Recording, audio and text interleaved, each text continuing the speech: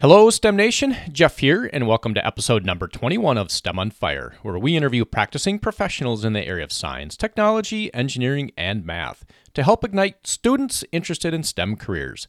If you like what you hear on this podcast, I ask that you please share it with a friend. Now let's get fired up with our guest, Kaitlyn, and I hope our chat will help ignite your passion towards a STEM career.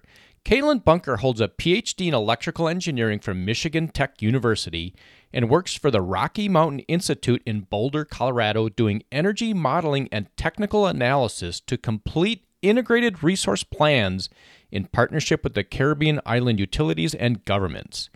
These plans take a whole system view of various options for the future of the electrical sector on each island. Kaitlyn also leads modeling efforts related to small island microgrid opportunities. Welcome to the show, Kaitlyn. Fill in any gaps and share a bit of your personal life. Thanks very much, Jeff. It's really great to be here. Thanks for having me. Thanks for being here. The only thing I'd add, in addition to what I'm working on for work today, is that I'm also an active member in the Society of Women Engineers and really enjoy participating there. And then I'd also share that one of my hobbies is riding motorcycles. Awesome. Riding cycles, like that. So for STEM Nation, for those that are not familiar with electrical engineering, and I think most of them are, but you've got a PhD in electrical engineering, and most people out there probably have a 4-year degree, maybe a master's degree. But can you share some career opportunities with that PhD and what would be available? Sure, absolutely. So electrical engineering is quite a broad field. So one option would be to focus in things like power and energy, like I've done, and I'm sure we'll talk more about today. Another potential area is working in controls. So a lot of the, devices and systems that we use every day have controls behind them that are likely designed and implemented by an electrical engineer. So that could be things like vehicles that we drive. Another specific example is an electrical engineer I know who sets up the control system for a microbrewery here in Colorado to keep the beer brewing process running and make sure that the output is consistent. So every time they brew a batch, they get the same, quality of beer each time. And so that type of control system engineering could be something that an electrical engineer could do. Another area could be focusing in computer systems. So there's really a wide range, and with a PhD, there's different options too. I decided to go into the nonprofit area and work at Rocky Mountain Institute, as we mentioned. But there's lots of opportunities at things like the national laboratories as well. Just in private industry, there's a lot of folks with PhDs working there. And then, of course, in academia, if you wanted to do research and also teach to students, there's an opportunity to do that with a PhD in engineering as well. Okay, so we're going to get specific here, and I appreciate that overview. So you're working on microgrids, and it sounds like you're working on the electrical opportunities for some of the islands, which at the time of this recording are still recovering from the hurricanes that came through. Can you delve into your specific area of expertise? Yes. Absolutely. So I mentioned that within electrical engineering, I focused in mostly in power and energy, as well as controls a bit. And when I was in graduate school, I developed a focus in renewable energy and in microgrids, which, just so that we're all on the same page, these are small electricity grids that are using local generation options to meet the local load. And they can operate normally in connection with a larger electricity grid, but can also separate from that grid and maintain operation within their boundaries. So, for example, it could be a specific building or a whole campus that is able to keep electricity running even during a blackout on the grid. So for my PhD, I designed an optimal control system for remote microgrids that utilize different renewable resources. And for my work now, I've zoomed out quite a bit from that level of detail, and I work with a different type of microgrids, island grids, in the Caribbean. And so as part of the Islands Energy program at Rocky Mountain Institute, I have the opportunity to partner with island governments and utilities to design an optimal pathway to meet whatever their electricity goals maybe. So most islands today are utilizing diesel fuel for electricity generation, which has to be imported and is quite expensive. On average, they're paying something like 3 times what we pay for a kilowatt hour of electricity here in the US. And so they typically have goals to lower these costs for electricity for their island, while also maintaining high reliability and increasing the sustainability of their islands. And an additional goal that many of these islands have had for quite some time, but is especially driven home after the recent storms, is resiliency. So not just having reliable electricity supply every day, but being resilient to storms like the recent hurricanes that we saw. So they have these great goals to transition their electricity systems, and my team works in partnership with these islands to determine an energy transition plan, to get some early projects moving, and to build capacity in the region so that the knowledge that's being gained through these processes can be shared among other islands as well. So if you're going to put microgrids onto an island, would an island, let's say like St. Thomas or Puerto Rico, would they be considered one microgrid, or would there be many different microgrids on that island? That's a great question, and different people use the word microgrid very differently. So in some cases, I've heard it used to describe an entire island, usually a smaller island.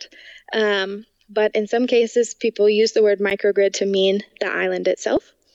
In some of the larger islands, like Puerto Rico or others, there's an opportunity to have microgrids within that island. So smaller pockets of distributed generation that maybe normally are connected to the whole island's grid, but again could separate and provide electricity locally while the rest of the grid is down.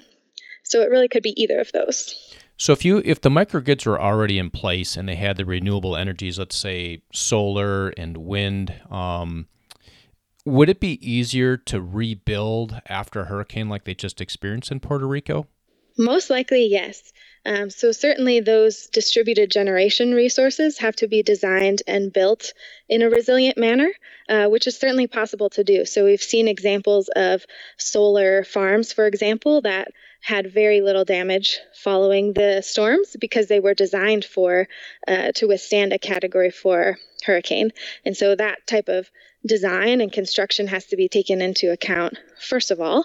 But yes, then with distributed resources that are able to ride through the storm without damage to the equipment, they can typically be started up much more quickly and providing electricity in the local microgrid system, while the rest of the grid may take more time to rebuild and reestablish.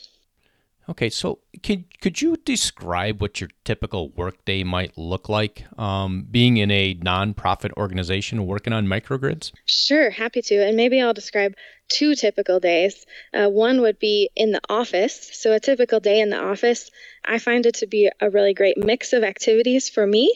So some of my time is spent at my desk, really working individually, maybe running an energy model for one of our partner islands and looking at how different resources could be used to meet their electricity needs in every hour of the year. Right? So pretty individual technical work, which I enjoy. But then a good amount of my time is also spent in team discussions, and not just, check-in meetings where we're providing basic updates to one another, but actual working meetings where we're up on the whiteboard, or actually more often we're using a shared, video screen since our team is spread out over several different locations. And we're working together through a challenge or outlining how to tackle a specific piece of analysis. So that's the second main part. And the third main part of my work is writing. So I get to spend some amount of time writing about our work, both to report on what we're doing to our partners in the islands, and also to share publicly through our blog and other publications that we do. So a week in the office for me is a nice mix of individual kind of technical work, teamwork, and then writing. I'm also fortunate to get to travel to the Caribbean about once a month. And so, as you can imagine, those weeks look quite different than a week in the office. We really make the most of our time when we're there to meet with lots of stakeholders and collect lots of information. We often convene a big meeting to try to get everyone in the same room, all the relevant stakeholders, and get everyone on the same page. And then on the other days that we're there, we'll do some individual follow-up meetings and different site visits. And I do also try to make time to swim in the ocean. I say, Kaitlyn, you're not fooling anybody. When you're going to the Caribbean, there's no work being done. It's actually mostly work, and I have photos to prove it of our team in business attire getting a lot done while we're there. But we are very fortunate to get to visit these beautiful places. Those are all photoshopped. All right. You mentioned something about modeling a system, modeling a power system. How would you actually go about doing that? Yeah, great question. So first, a lot of it is collecting information. So we have to learn a lot about the existing power system on an island today. And then we can build a base case model. We often use a software called Homer, which is a software for modeling microgrids, essentially. And so in there, we can build a model using the different generation resources that exist today on the island, information about the electricity need, the load in every hour of the whole year. And then we can start to add in different potential resources like solar or wind, energy storage, for example, and add in both sort of the technical side, what is the wind speed resource, for example, and then also the cost side. What does it cost to put in one of these resources and then operate it, as well as things like fuel costs. So we kind of get all of the inputs to the model together and then use this Homer software to be able to run for the whole year in every hour. How would different mixes of resources potentially be able to be used to meet the electricity needs for that island? All right. Thanks for that, Kaitlyn. Sounds like you got a pretty dynamic work experience there. That's pretty cool. Yes. All right, Kaitlyn, let's get specific here. What is one thing that really has you fired up about microgrids or electrical engineering, and where do you see it headed? Yeah, great question. I'm really fired up by the huge opportunity that we have globally to transition our electricity system to one that is lower cost, highly reliable, and highly sustainable, while at the same time expanding electricity access to those who don't have it today in a way that follows those same principles. We really have much of the technology that we'll need to do that. And I think microgrids will play a big role here. So I'm fired up to see us implement this transition in a way that's beneficial for everyone. And that's really the core of what we're working on at RMI. So if somebody wants to get into the microgrid area and they're going for electrical engineering, would they have to specialize in their 4-year undergrad, or would they have to go on for a master's and possibly a PhD to be useful in the microgrid area? Certainly not required to have an advanced degree. If it's something that you really want to focus on and learn more about, that's a big reason that I continued on to grad school. I felt like I was excited to keep learning and dig deeper into one specific area. But to be able to work in the area of microgrids and have an impact, that wouldn't be necessary. If it's, you have an undergraduate degree in electrical engineering and you have the interest, you could certainly get into this field and make a difference there. Okay, so now we're going to change gears here, moving into an aha moment you've had, something that might help our STEM nation. Can you take us to a moment in time of an incredible aha moment you've had in work or your personal life and tell us the story and how you turned that aha moment into success? Sure. So when I was in graduate school and pursuing my PhD, I had to take a qualifying exam. And these look different at different universities. For us, this was a written exam first that covered several core areas of electrical engineering, followed by an oral exam with a committee of professors overseeing it. And the more I prepared and studied for the written exam, the more I panicked. Everyone told me that they were sure that I would do fine. And that only made it worse because I was worried about letting people down if I didn't pass on the first try. And I felt like I had just studied electrical engineering in undergraduate, so I felt this immense pressure to succeed on the exam. And that day I was especially stressed, and I am someone who's generally very calm about test taking, but that didn't happen in this case. I remember sitting in class the morning of the exam because it wasn't until the afternoon, and I was sitting there taking these very short and shallow breaths and just really wishing the exam would be over. So that afternoon I took the exam, and, I ended up completely messing up on one of the problems, but overall I passed the exam. And so the aha moment really came afterwards when I reflected back on the stress that I had put on myself when preparing for that qualifying exam. It's certainly really important to study for exams and prepare for big meetings or presentations at work. But I realized it's not necessary and really not worth it to panic or stress yourself out so much. I'd say, nerves are okay to have, but so is confidence in yourself and your abilities. So I've really taken what I've learned from that experience and applied it in the rest of graduate school and now in the workplace. All right. And if you wouldn't have passed, could you have taken it again? I could have, yes. You got 2 tries to take the exam. So, I put all that pressure on myself on the first try even, which was really not necessary. Talking about stress, we're going to move into STEM Nation heading off to college. So they're in high school, heading off to college, probably a little stressed. So Kaitlyn, if you could go back in time to when you were 18, what do you wish you knew back then that would help our STEM Nation launch into college successfully? So one thing I wish I knew was the value of getting involved in student organizations, which can really be beneficial. I was sort of slow to get involved and wish that I had jumped in a bit more quickly and saw some of the benefits available. Of course, it's really great for meeting other students and connecting with people who have some similar interests to you. But what I also found is that it really provides a great opportunity to build and practice leadership skills in a safe environment. So, for example, in college, I was the treasurer of the Full Throttle Motorcycle Club at Michigan Tech. And then I was also the section president of the Society of Women Engineers. And I continue to have the same opportunity through SWE as a professional, where I can take on a volunteer role and actually be practicing leadership skills at the same time.